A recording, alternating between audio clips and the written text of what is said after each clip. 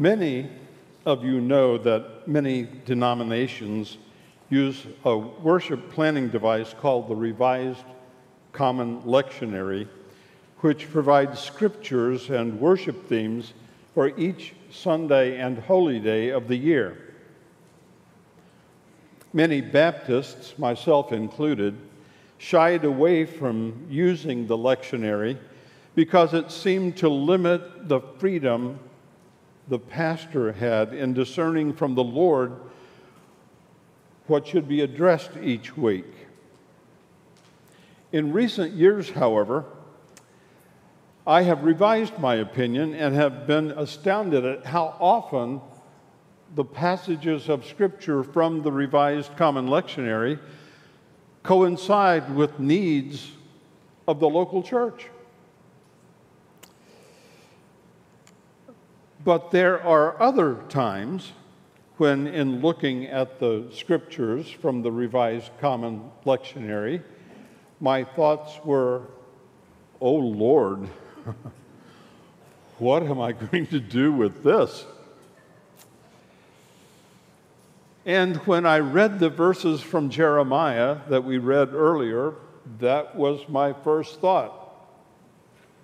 "Oh Lord, what do I say about this?" Kristen was right. It's scary.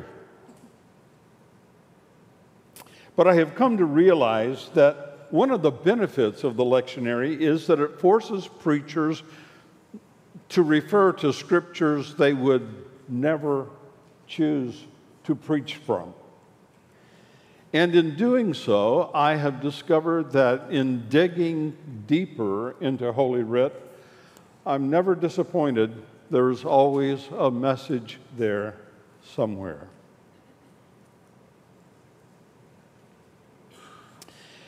It happened one night when I was stationed at El Toro Marine Base in Santa Ana, California, that we were visited by a fierce Santa Ana wind that blew in from the desert and penetrated every crack and crevice of that old wooden barracks.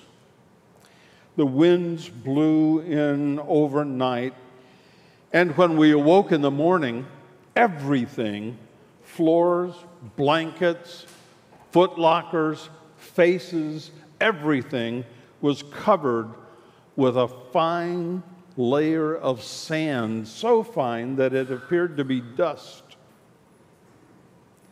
I had never before and have not since seen anything like it.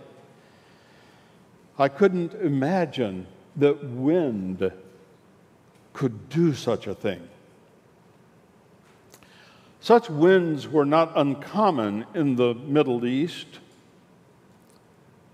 The topography with desert areas surrounding the populated areas mean that this kind of thing happened, not, shall we say, frequently, but occasionally. And when they did, these winds were fierce and destructive. For the past 2 weeks, we have heard the words of the reluctant prophet Jeremiah proclaiming a message he did not want to deliver. Many of the people had become lackadaisical in their practice of worship and indifferent to their faithfulness. To them, God was out there somewhere, but he had no real significance to them. He made no real difference in how they lived or in the decisions they made.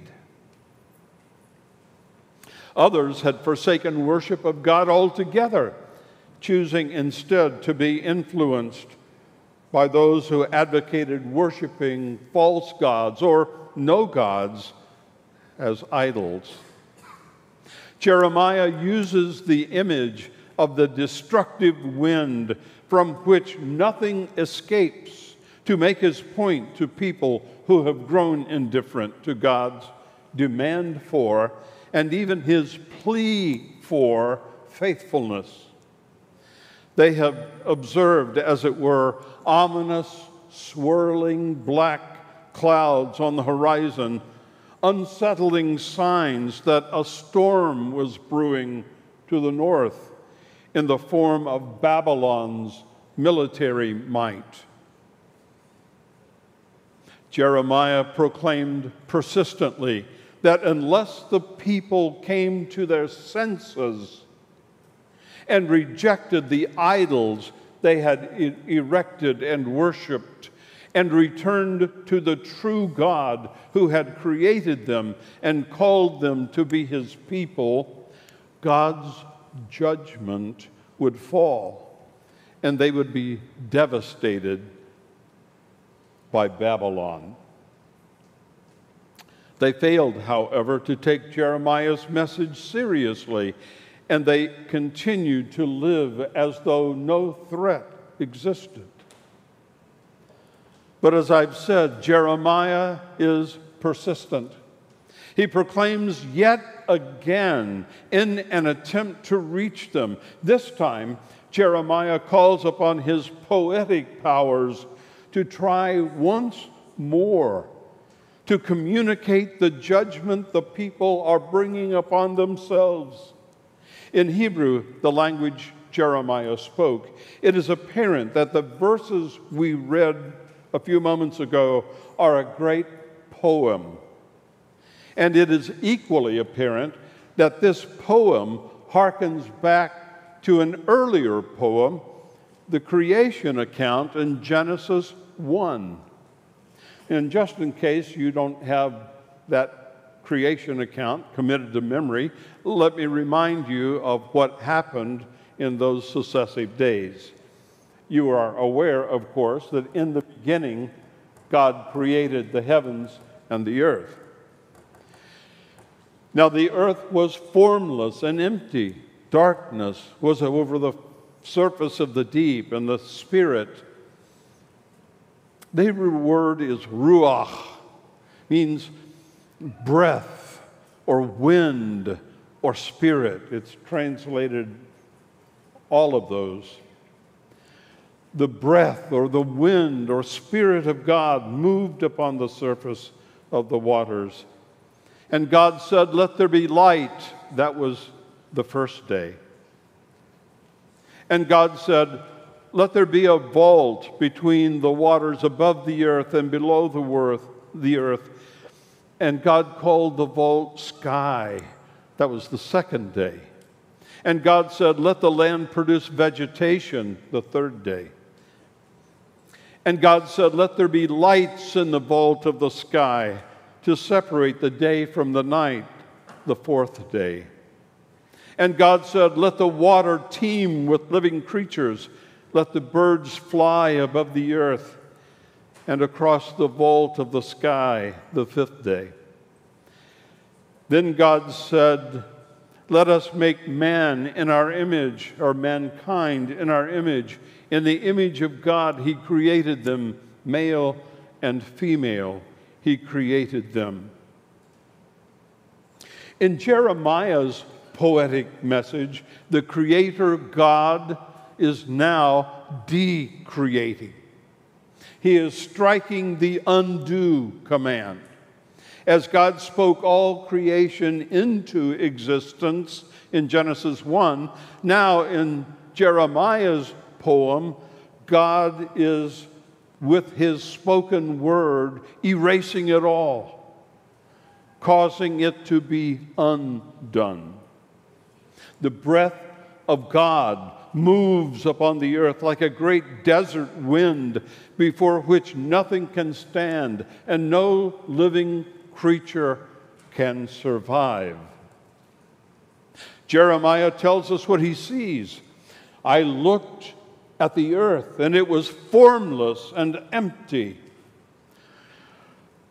The word in Hebrew translated formless and empty appears only here and in Genesis 1, which is one of the reasons we know that Jeremiah intended for his poem to be referenced to the first poem in Genesis chapter 1.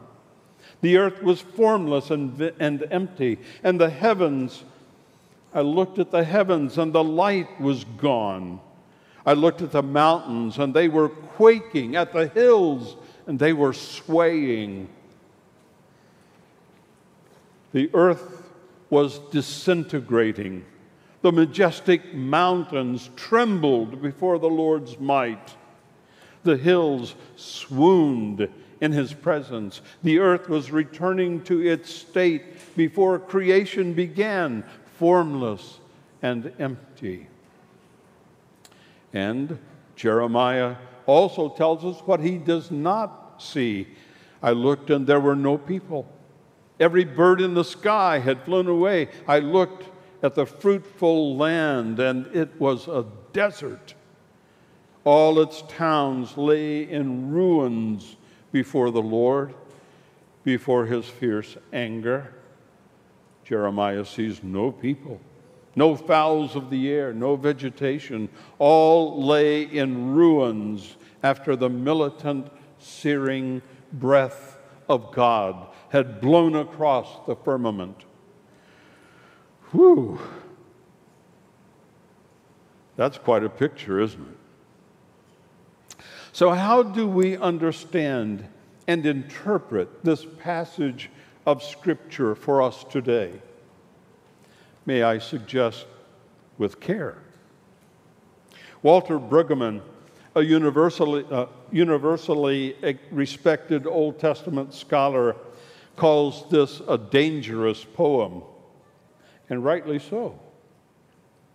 Taken without other Scripture affirming God's care, as Kristen reminded us of the lost coin and the lost sheep and the lost son. Without those other passages of Scripture to balance what Jeremiah presents, we would see a God whose judgments are so severe, whose anger is of quantum proportions. We human beings are subject to being obliterated if we ignore him. I grew up in a church, like many of you, I suspect, with wonderful people and a great pastor, but despite his wonderful attributes, the predominant image of God from the pulpit in those days was somewhat akin to the God of Jeremiah's poem. Fierce in anger. A God akin to Jonathan Edwards' famous sermon, Sinners in the Hands of an Angry God. Before such a God, we are paralyzed. And I dare say,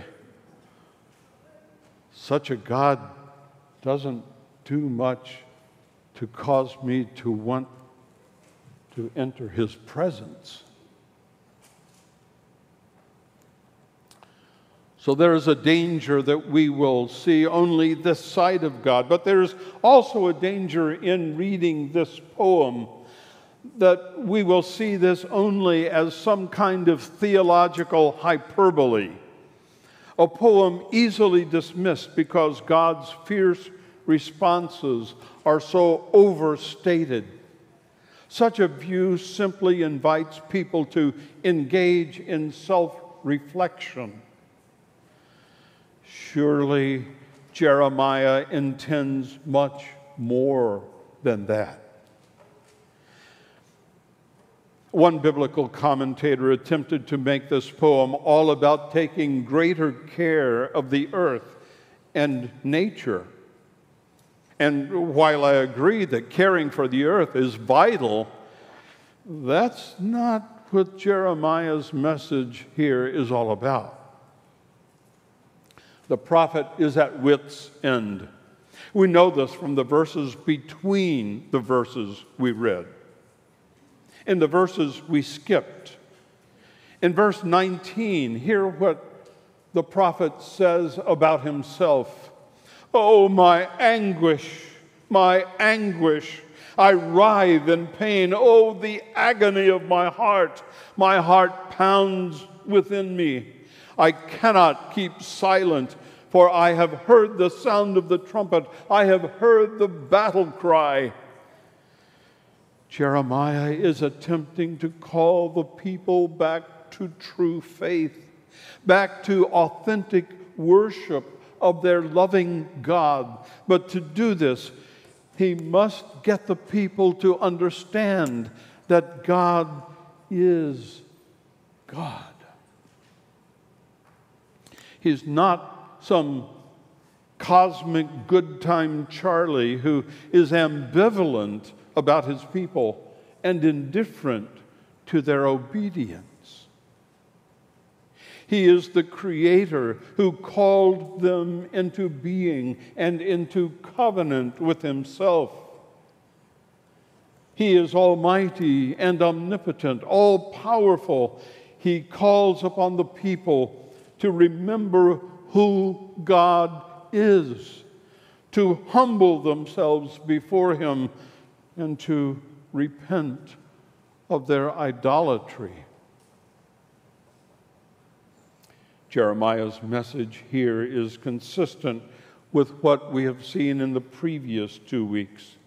Judgment is about to fall in the form of the military onslaught of the Babylonians. But God is behind this. He is the backdrop to history. In the last lines of Jeremiah's poetic message today, he hears God saying to the people, I will preserve a remnant. I won't destroy things completely, even in his fierce judgment. Jeremiah sees God's care for his people, whom he created in his own image. If Jeremiah presents a superabundance of God's anger, it is because all else has failed to get their attention. Time is running out, and the broken-hearted prophet is pulling out all the stops.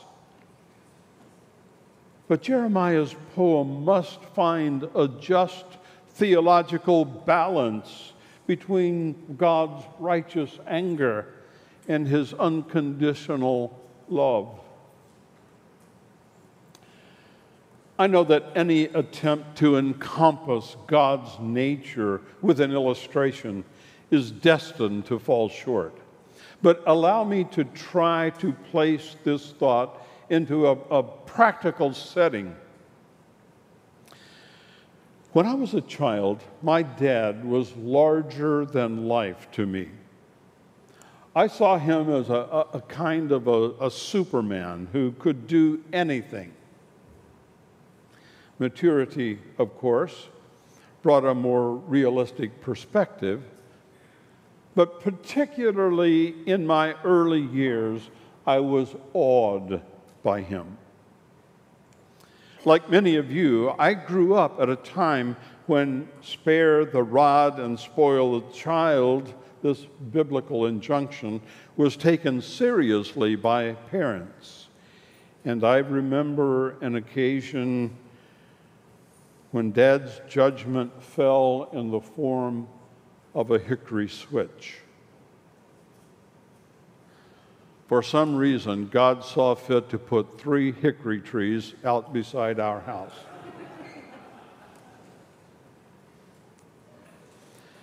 But although blatant, willful, rebellious disobedience was not acceptable, it is not my dad's correction that predominates my memories. It was a loving relationship that characterized us. Loving memories linger through all of these years. Memories like racing barefooted through the snow to the mailbox and back. Or remembering the delight he took when I caught a bigger fish than he did. I learned to trust my dad. As an 8-year-old, I decided to climb the mulberry tree which grew down by the gravel road. It was probably 20 feet high, and I climbed as high as I could, which probably wasn't over about 12 feet, but climbing as high as I could, I then discovered I couldn't get down. Finally, someone heard my cries for help and summoned Dad, who at the foot of the tree first tried to coax me down and then coach me down. And when all else failed, finally he said, "This is what we'll do. You jump, I'll catch you." I did, and he did. Did I fear my father? No. I feared what he could do if he chose to, but because I knew he loved me, I knew he would never choose to hurt me. Correct me on occasion, yes, but his intent was never to hurt me. He was Daddy. And while I knew correction would certainly come if I ignored the boundaries he set and willfully disobeyed, it was his love that held me secure. And this would be Jeremiah's message to us today. Remember that God is God. Be in awe of what God could do if he chose. He could decreate everything he created. He could wipe us into oblivion. But he loves us. Even when we stray, he calls us back to his heart. And although I grew up with an image of God high and lifted up, fierce in his anger, through the years I consciously have revised that notion of God. And now I can, in my mind, enter the presence of God, not with fear and trembling, but crawl upon his lap and feel his arms surround me. Jeremiah preaches, remember who you're dealing with. Remember who God is in all of his nature. He is high and lifted up, mighty, almighty, and omnipotent, but he is all-loving as well.